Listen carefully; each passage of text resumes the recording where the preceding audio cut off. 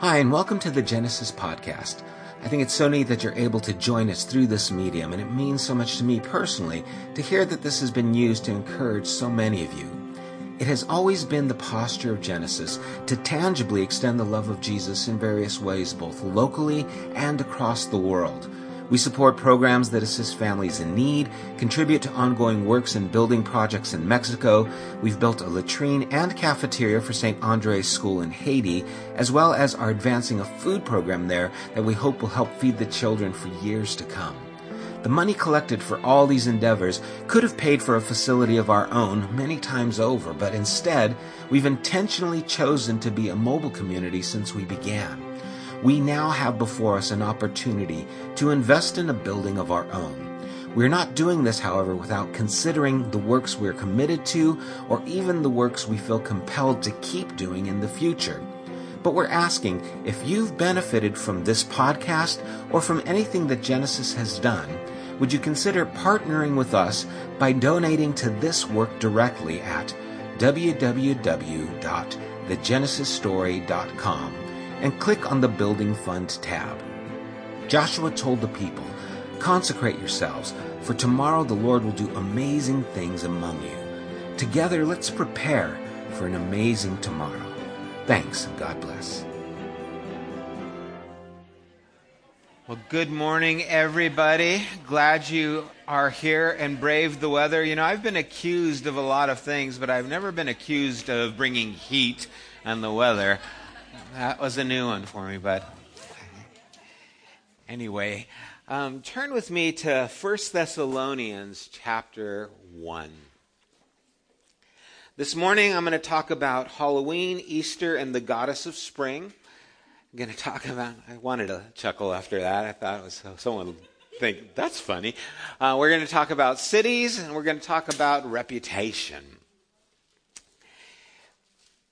You know, so much has been made about holidays. I can remember when Halloween would come around, because we were Christian, we would be asked, are you going to celebrate Halloween? You know, because there's ghosts and there's witches and all these things. And there's also Captain America. I don't know what to do with that. You know, there's all these, you know, people putting on costumes. And so the kids would want to go out, and for a period of time, we were so legalistic, we would not celebrate Halloween. But we were creative, and so we would have, you know, harvest parties, right? And if you're real spiritual, they're hallelujah parties, right? And really, it's a Halloween party. You just change the name, but there's the candy and all these things. But we're trying to kind of meet the needs of our kids, you know, because how do you tell a kid, yeah, everyone else is going to go out and get free candy, but you can't because you're a Christian? It's like, thanks, I'm so glad I found Jesus. You know, it's like there is this kind of conflict that's going on. And so we would want to have a party with these things, but then there would be these people, oh, you're just compromising. And I remember every year we showed this video that was, I forget, called like Trick or Treat. And it was about, you know, people being sacrificed on Halloween. And it was like, oh man, this is so heavy. I thought we were just getting candy. But there was this tension that was there. And it's funny because the people who often put the tension there would not put the same tension on something like Easter. But many of the reasons they didn't is because they are not aware of the background of Easter. But every now and then I would get someone who'd come up to me and say, why do you call it Easter? Don't you know that Easter is really a celebration of the goddess of the spring, which is Ishtar? And it's like, yeah, I know that, but the kids like the eggs and the bunnies, and everyone thinks of Easter as the resurrection of Jesus. And so I'm not really worried about the history. I'm worried about how people perceive things now. Same with Halloween. I've yet to see a sacrifice take place on Halloween, and I'm counting on that I'll never will, right? But I can see it as a celebration for the kids, and I can see Easter as a time we celebrate Jesus' resurrection, so I'm not really that worried about it. perception and how people are seeing these things are important. Paul said, it doesn't matter what you eat and what you drink, if it's sacrificed to idols or not. If you don't know about it, it doesn't matter, because an idol is nothing. He didn't put a big deal on it. And so I don't think we should put a big deal on it. But sometimes people get really, uptight about Halloween or about Easter, or even like yoga, yoga. Most people are, I'm just stretching. Yeah, but it's yoga. Like, what does that mean? And so it's all about perception. And really what happens is we start to kind of isolate ourselves. We develop our own language, our own traditions, and pretty soon we're not communicating at all. You invite a friend, hey, you want to go to the stretch class? And they go, what's that? Well, it's like yoga. Why didn't you just say that? Well, because, we don't do yoga. Why don't you do yoga? Because there's that whole meditation thing. Well, we're not meditating. We're just stretching, but we call it yoga. Is that okay? And so these are the kinds of things that, come into my mind as I think. But I am guilty of this myself. And I have to confess to you guys that I have had, and some of you guys are going to say, we've known this all along, Sam. I've had issues with certain words that have been used traditionally in the church. One of them is the word church. Okay? The reason I've had a problem with this is because of what church has meant to so many people throughout the years. Church has been seen as a place that's judgmental, is narrow-minded, is bigoted, is not loving and caring and compassionate. And so I don't want to be lumped into that. And I've even had times where I've shared with you that the word church is actually a transliteration of another word that's Kirche, which is actually in the German, which actually means a building. That the word that's used for church in the Greek is the word ekklesia, which means an assembly. But what happened is when the Greek was translated to the Latin, and the Latin was over there in German, they tried to transliterate the word ecclesia because there wasn't a word in Latin that meant that. And then it said assembly. Well, we meet in a building, so from now on it's going to be called the Kirche because that's where we meet. And then it somehow became church, and so we call it church, and it's been church ever since. And so you guys know that I have been fighting against this attitude of the church. We come, we call it a community. We've had people leave here because I don't use the word church enough. And it's like, okay, bye. I don't know what to say. It's, that's just how I've been, but I understand and I submit to the culture that church is a place we go and we meet together. I surrender, okay? And you guys clap. But I still want to hold on to the integrity of what it's supposed to be. And so in 1 Thessalonians chapter 1, and the motto has been in the beginning when we started Genesis, we don't go to church, we are the church. Okay? And I want to hold on to that, and I do want to reclaim what church means. But in chapter 1 of 1 Thessalonians, starting in verse 1, we read, Paul and Silvanus, or Silas, it's translated in other translations, and Timothy, to the church of the Thessalonians in God, the Father and the Lord Jesus Christ. Grace to you and peace. We give thanks to God always for you, constantly mentioning you in our prayer, remembering before our God and Father your work of faith and labor of love and steadfastness of hope in our Lord Jesus Christ. For we know, brothers loved by God, that he has chosen you, because our gospel came to you not only in word, but also in power and in the Holy Spirit and with full conviction. You know what kind of men we proved to be among you for your sake.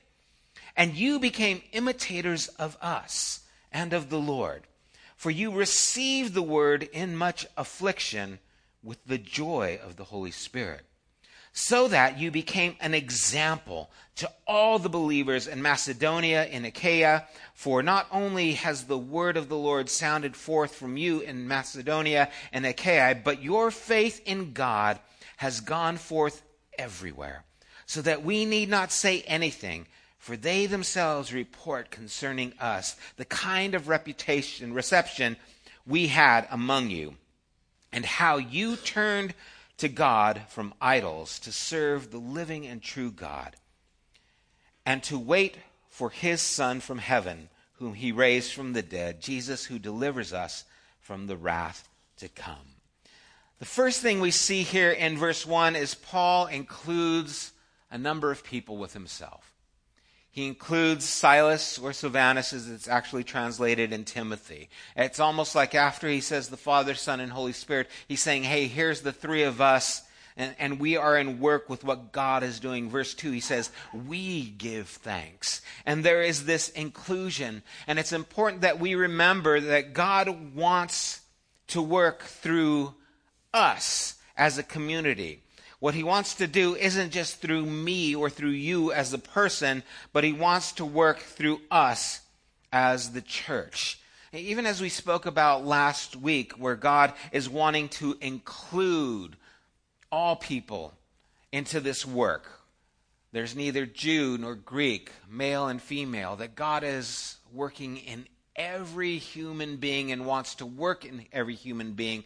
We understand that he is not working through people alone, but through us as his representatives, as we know as the church. And something happened last week that just reminded me of how important church is. As I was talking with some people, and I didn't talk to them about what we talked about, so I'm not going to share who they are like I normally do.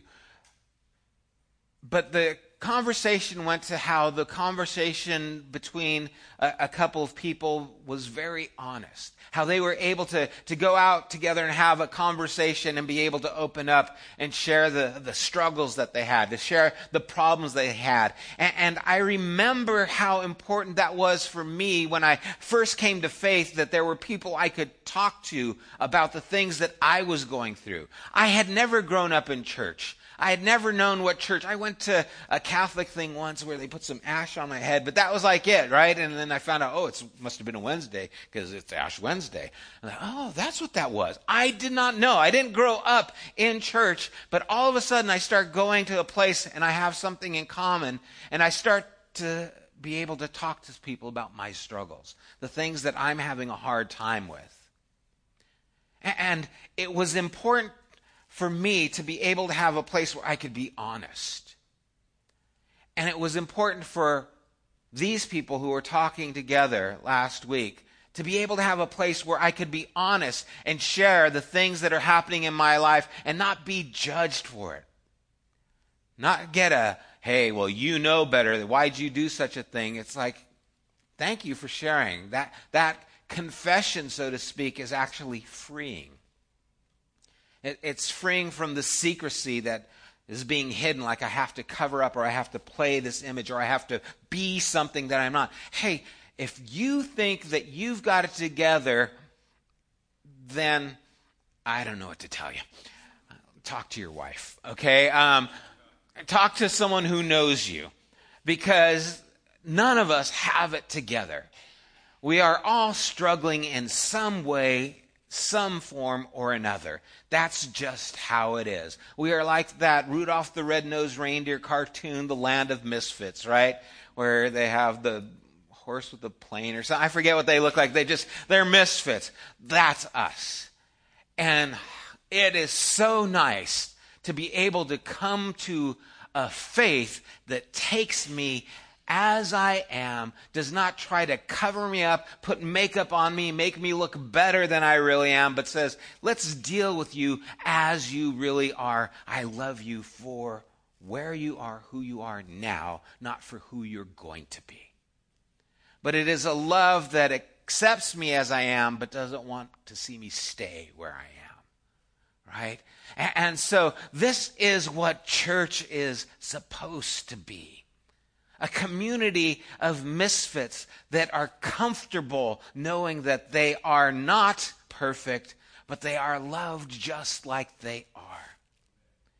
And that's where we start to develop this understanding that we are actually here for each other.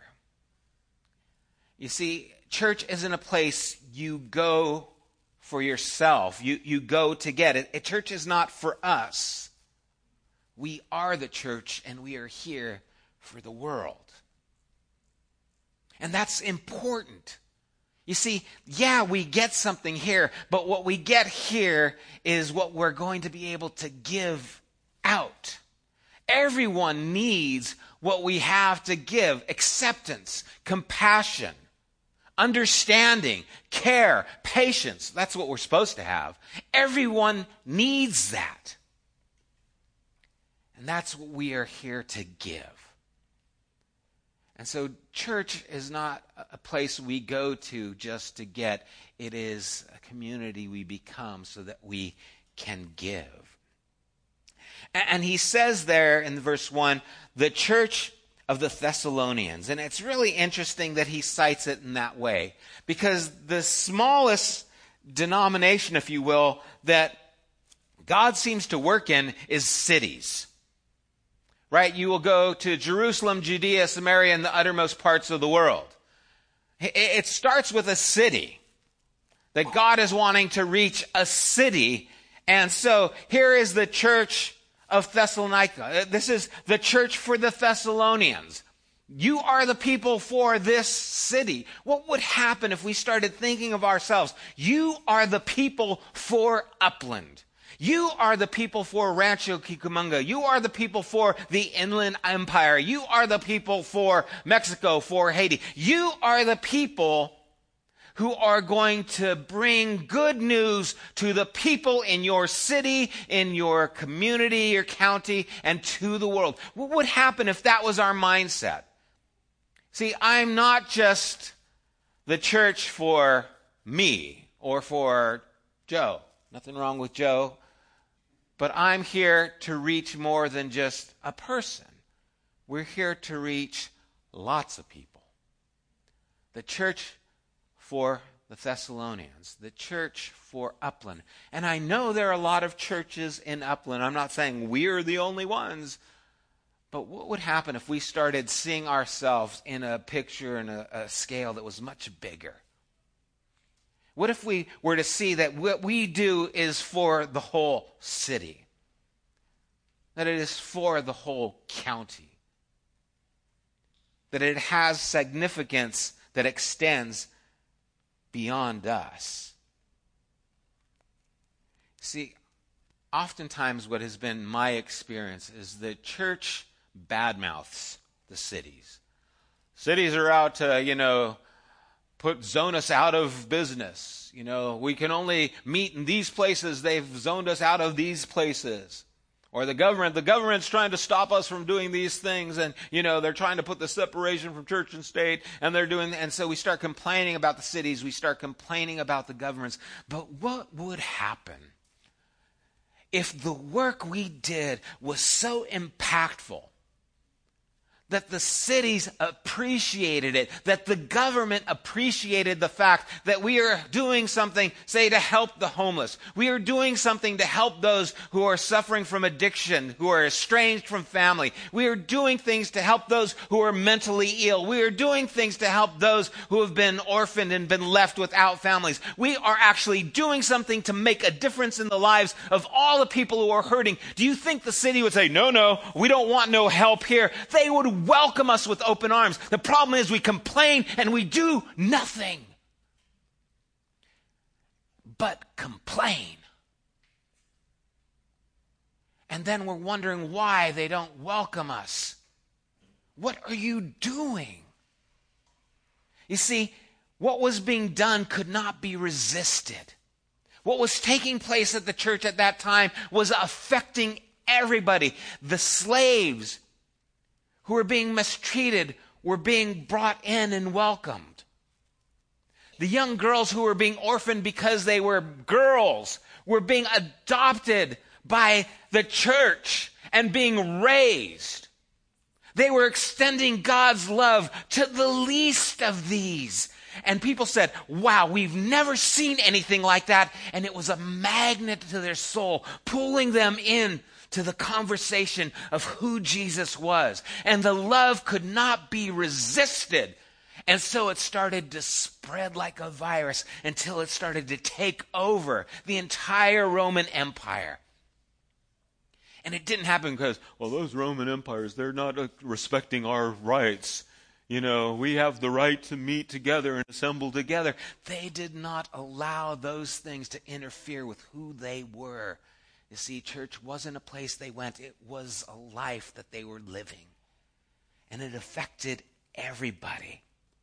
So much so in verse 7 he says, so that you became an example to all the believers in Macedonia and Achaia. For not only has the word of the Lord sounded forth from you in Macedonia and Achaia, but your faith in God has gone forth everywhere. So that we need not say anything. Your faith has preceded you. Those good things that you're about, they are going before you and people are talking about it. For too long, the church has been known for being judgmental, being condemning, being self-serving, being a power. We want political power. We want to have authority in different places instead of serve different people. We want authority, but we don't have character. And you see, God does not give his power to people who don't have his heart. You want to see God do something in our community, have his character, have his heart, and watch it explode. Watch it explode. Watch the love of God conquer the problems that are in our community. You see, but we had the police department come to the churches and say, this is what we're doing. Can you guys help? Which is great. I commend our police department for doing that. But I have a question. Why weren't we doing that first? Why weren't we the ones who are doing the things that are helping the homeless get off the street? Why did the police department have to be the ones that initiated and then we came to support? And now Chief Johnson is saying, I'd like to just entrust this to the faith community. Are we going to step up to the task? Are we going to be the ones who invest our lives in those lives that are hurting and are struggling? Because it's an investment. It takes time. It's not easy. It's not something you go and give money to. You don't go and feed people so that they can stay in their condition. You have to actually get to know them. You actually have to engage with them. See, I've been involved with the lives of people who have been homeless, and it takes a whole lot to get them out of that place. Sometimes it takes medication because they're mentally ill. It takes getting them off the drugs because most of them are on drugs or drinking. It takes help because they're in a position where they are unable to help themselves. Are we willing to be the people who step in and say, okay, I will help you? Because I guarantee you it'll take some of your Saturdays and it'll take some of your Friday evenings and it'll take some of your time to be that for someone else. But the opportunity is there. And if we, the church, were so invested in helping in, say, this one area, that the city said Genesis has helped 50 homeless people get off the streets, do you think they would say, you know, we don't really want to give you guys a place to meet because it's zoned improperly? You see, if we were that active in the city would probably open their doors and say, what else can you guys do that would be helpful? Because it's costing us a lot of money in the police department to do what you guys are doing for love. And you see, this is what happens. What if we became the catalyst for healthy change? What if Genesis became so helpful to the needs of the city that our name became an example of faith, just like those in Thessalonica, where people knew of us because of what we did? See, that excites me. I know when Randy and Brianna took the gift bags to the police department, they gave them to an officer there who knows us because we've been involved with the police department through the homeless. Plus, I know his dad and been a part of his family. But it was so good. Oh, yeah, we saw Officer Andrew. He says, he knows you guys. That makes me feel good. Why? Because I want to be known? No, just that we are involved. That our name is going out and we are actually doing something. You see, that's what I want. I don't care for how big we get if we don't have a voice that's louder than my voice. See, I want our voice to be out there because people see what we're doing and it has an effect to the people around us. And if the world is not going to church, which most of the world isn't, then how do we bring church to the world? See, if most of the world thinks church is going to a building and listening to a person talk and listening to some music, how do we bring what really is supposed to happen outside of these walls and into the community around us? How do we bring the message of love, the message of forgiveness, the message of acceptance? That God accepts you where you're at, loves you where you're at, forgives you where you're at, and wants to work in your life right where you're at. How do we take that outside and become what the church is intended? Because it was never meant to be a place where you go. It's supposed to be a place where life springs out from. See, that's what I want to be known for. I want people to know that compassion starts here. That sacrifice starts here. That love starts here. That life starts here. I mean, that's what we say. Genesis, life starts here. Life needs to start here because this is our call. This is what we've been called to. I don't want to say life starts here and it be dead. That terrifies me. That we'd be inactive and labeled the church. You see, we have to redeem this word. If we're going to call ourselves church, and again, I'm willing to give you that, but I'll only give you that if you become what church is supposed to be. Because I will not be associated with a building that does nothing but entertain people. I will not be associated with a church that just has people come in but does not have life go out. I will not. I cannot.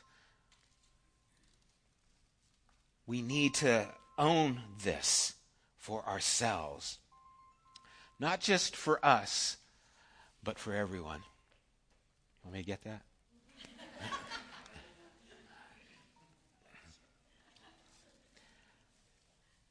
I was doing a training Friday. And this has been happening to me a lot lately, the dog training. And I have been noticing a lot of just the problems that the dog has is really the problem the person is having. Okay? In fact, I've got this book in mind that I want to write. It's called You Look Like Your Dog. All right? And I went to this one home, and the guy was very impatient with the dog. He was very, short with the dog, and so the dog was afraid of him. The dog was not coming to when he called him because the dog was afraid of him. And she was hyperactive. She said a million things to get one thing across, right? She was like ADHD on caffeine. And so when she would talk, the dog would just jump all over her, go crazy. And it's my job to convey this to them in a way that's nice. I'm not going to say, you're mean and you're crazy. I'm going to try and bring them to a place where I say, okay, you have to understand that your tone, your mannerisms, they're either going to draw the dog or push the dog away. And the same thing with you. All those words, dogs don't speak human. Okay? And all that energy to the dog, it sounds like excitement. And so when he says, hey, the dog says, yeah, let's go, and wants to jump on you, right? And so really I'm trying to get the people to stop behaving a certain way so that the dog can understand how to behave, because he's looking for guidance. He's looking for someone to tell me how this goes. I need a leader. I need a pack leader that shows me the boundaries that I follow. One of the dogs I trained Friday was aggressive. I go to the home and the guy says the dog's really aggressive around the house. I go to the house, sure enough, dog's lunging at me, trying to bite me, trying to come after me. And so I'm sitting here working with him, getting some things done so that the dog's not trying to kill me, right? Controlling the dog, correcting the dog in those behaviors. And then I start talking to him and I start saying, okay, what's going on? Find out that this dog is really only like this around him. Start finding out, okay, well, what's going on? And he says, well, I've always wanted a dog, and I've never had a dog that was close to me. My dad had dogs, and I've start finding out that this guy's got a lot of things going on in his life, a lot of regrets, a lot of problems. And the more I start talking to him, the more things start coming up. And pretty soon, I'm not even talking with the dog. The dog's laying down asleep, and I'm talking with the man, and the man's almost crying as I'm just telling him that, those insecurities that you're going through, they're showing up here. Because the dog thinks he has to protect you because you're so hurt inside that the dog is feeling it. And you know what? I feel it too. And the man starts crying. And he's a professor at a university. And I'm having he's a psychology professor at a university. And I'm sitting here counseling him about his dog, and he's crying.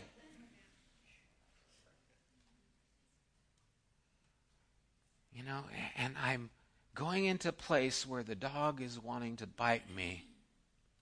And to me, it was such a picture. We're going into a world that has rejected who Jesus is, who crucified Christ. But we're going there because we have the hope that they need.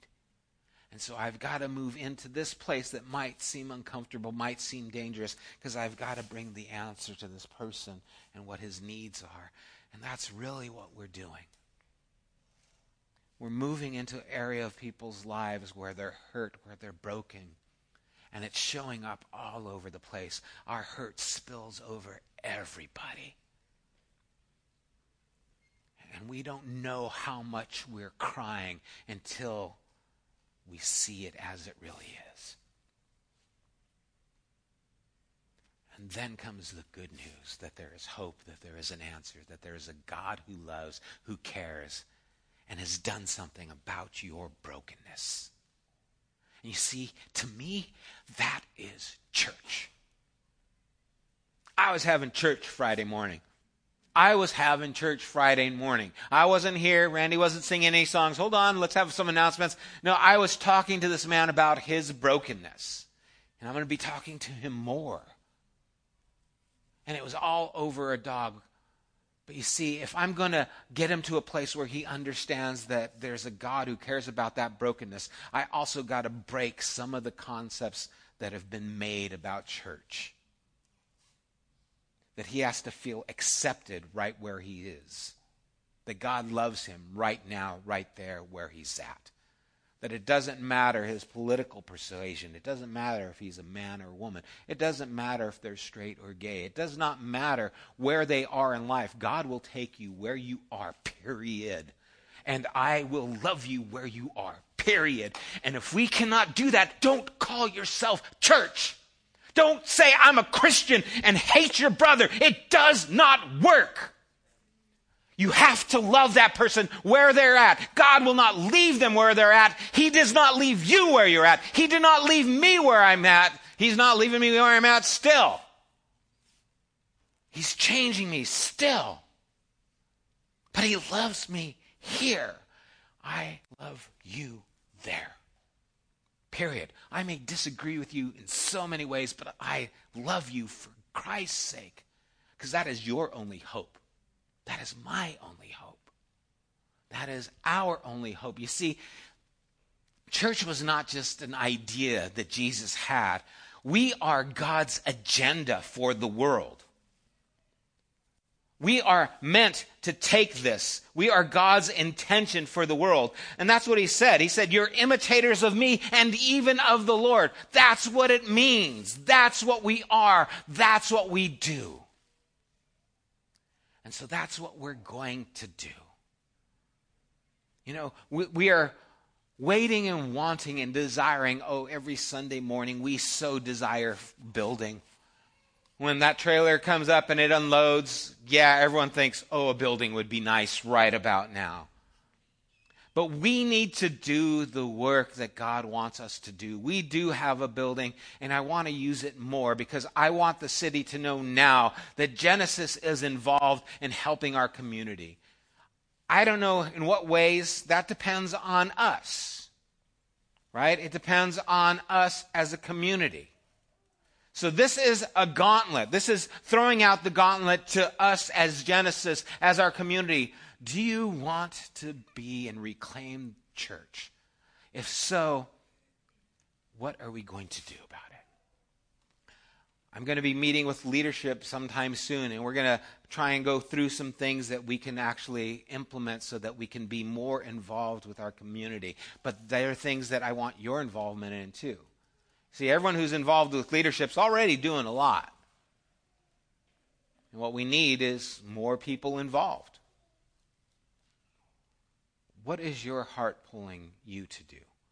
Because I don't want to command or demand anything. I want the love of Christ to compel you to care enough to step in even when the dog is wanting to bite. Even when there's someone who's really hurting. Even when it's uncomfortable, it costs a little bit more of you, but it shows a whole lot more of Jesus. And this is what it means to be the church. This is our commitment to follow Christ. We will not settle for a building identity. We want the life of God to flow through us. Life starts here. But it doesn't end. It goes out from here. Let's pray.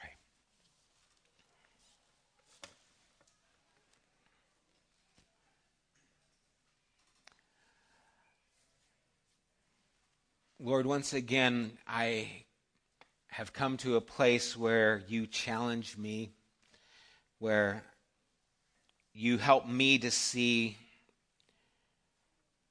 the things that need to be changed in my life, where once again you shift that paradigm. And even joking earlier, it seems like you shift it every day on me sometimes. And sometimes I have to be awakened to my slumber. I have to be made aware of how I have been complacent in my life with you as far as being a representative. And so, God, I am praying for myself first and foremost as the pastor of this church. That's a sentence that was difficult for me, but I accept it. That I need to be an example that people can imitate. But I want your example to be clear that I would imitate. And I pray that together we would make a difference. That we would step into the things that can be done.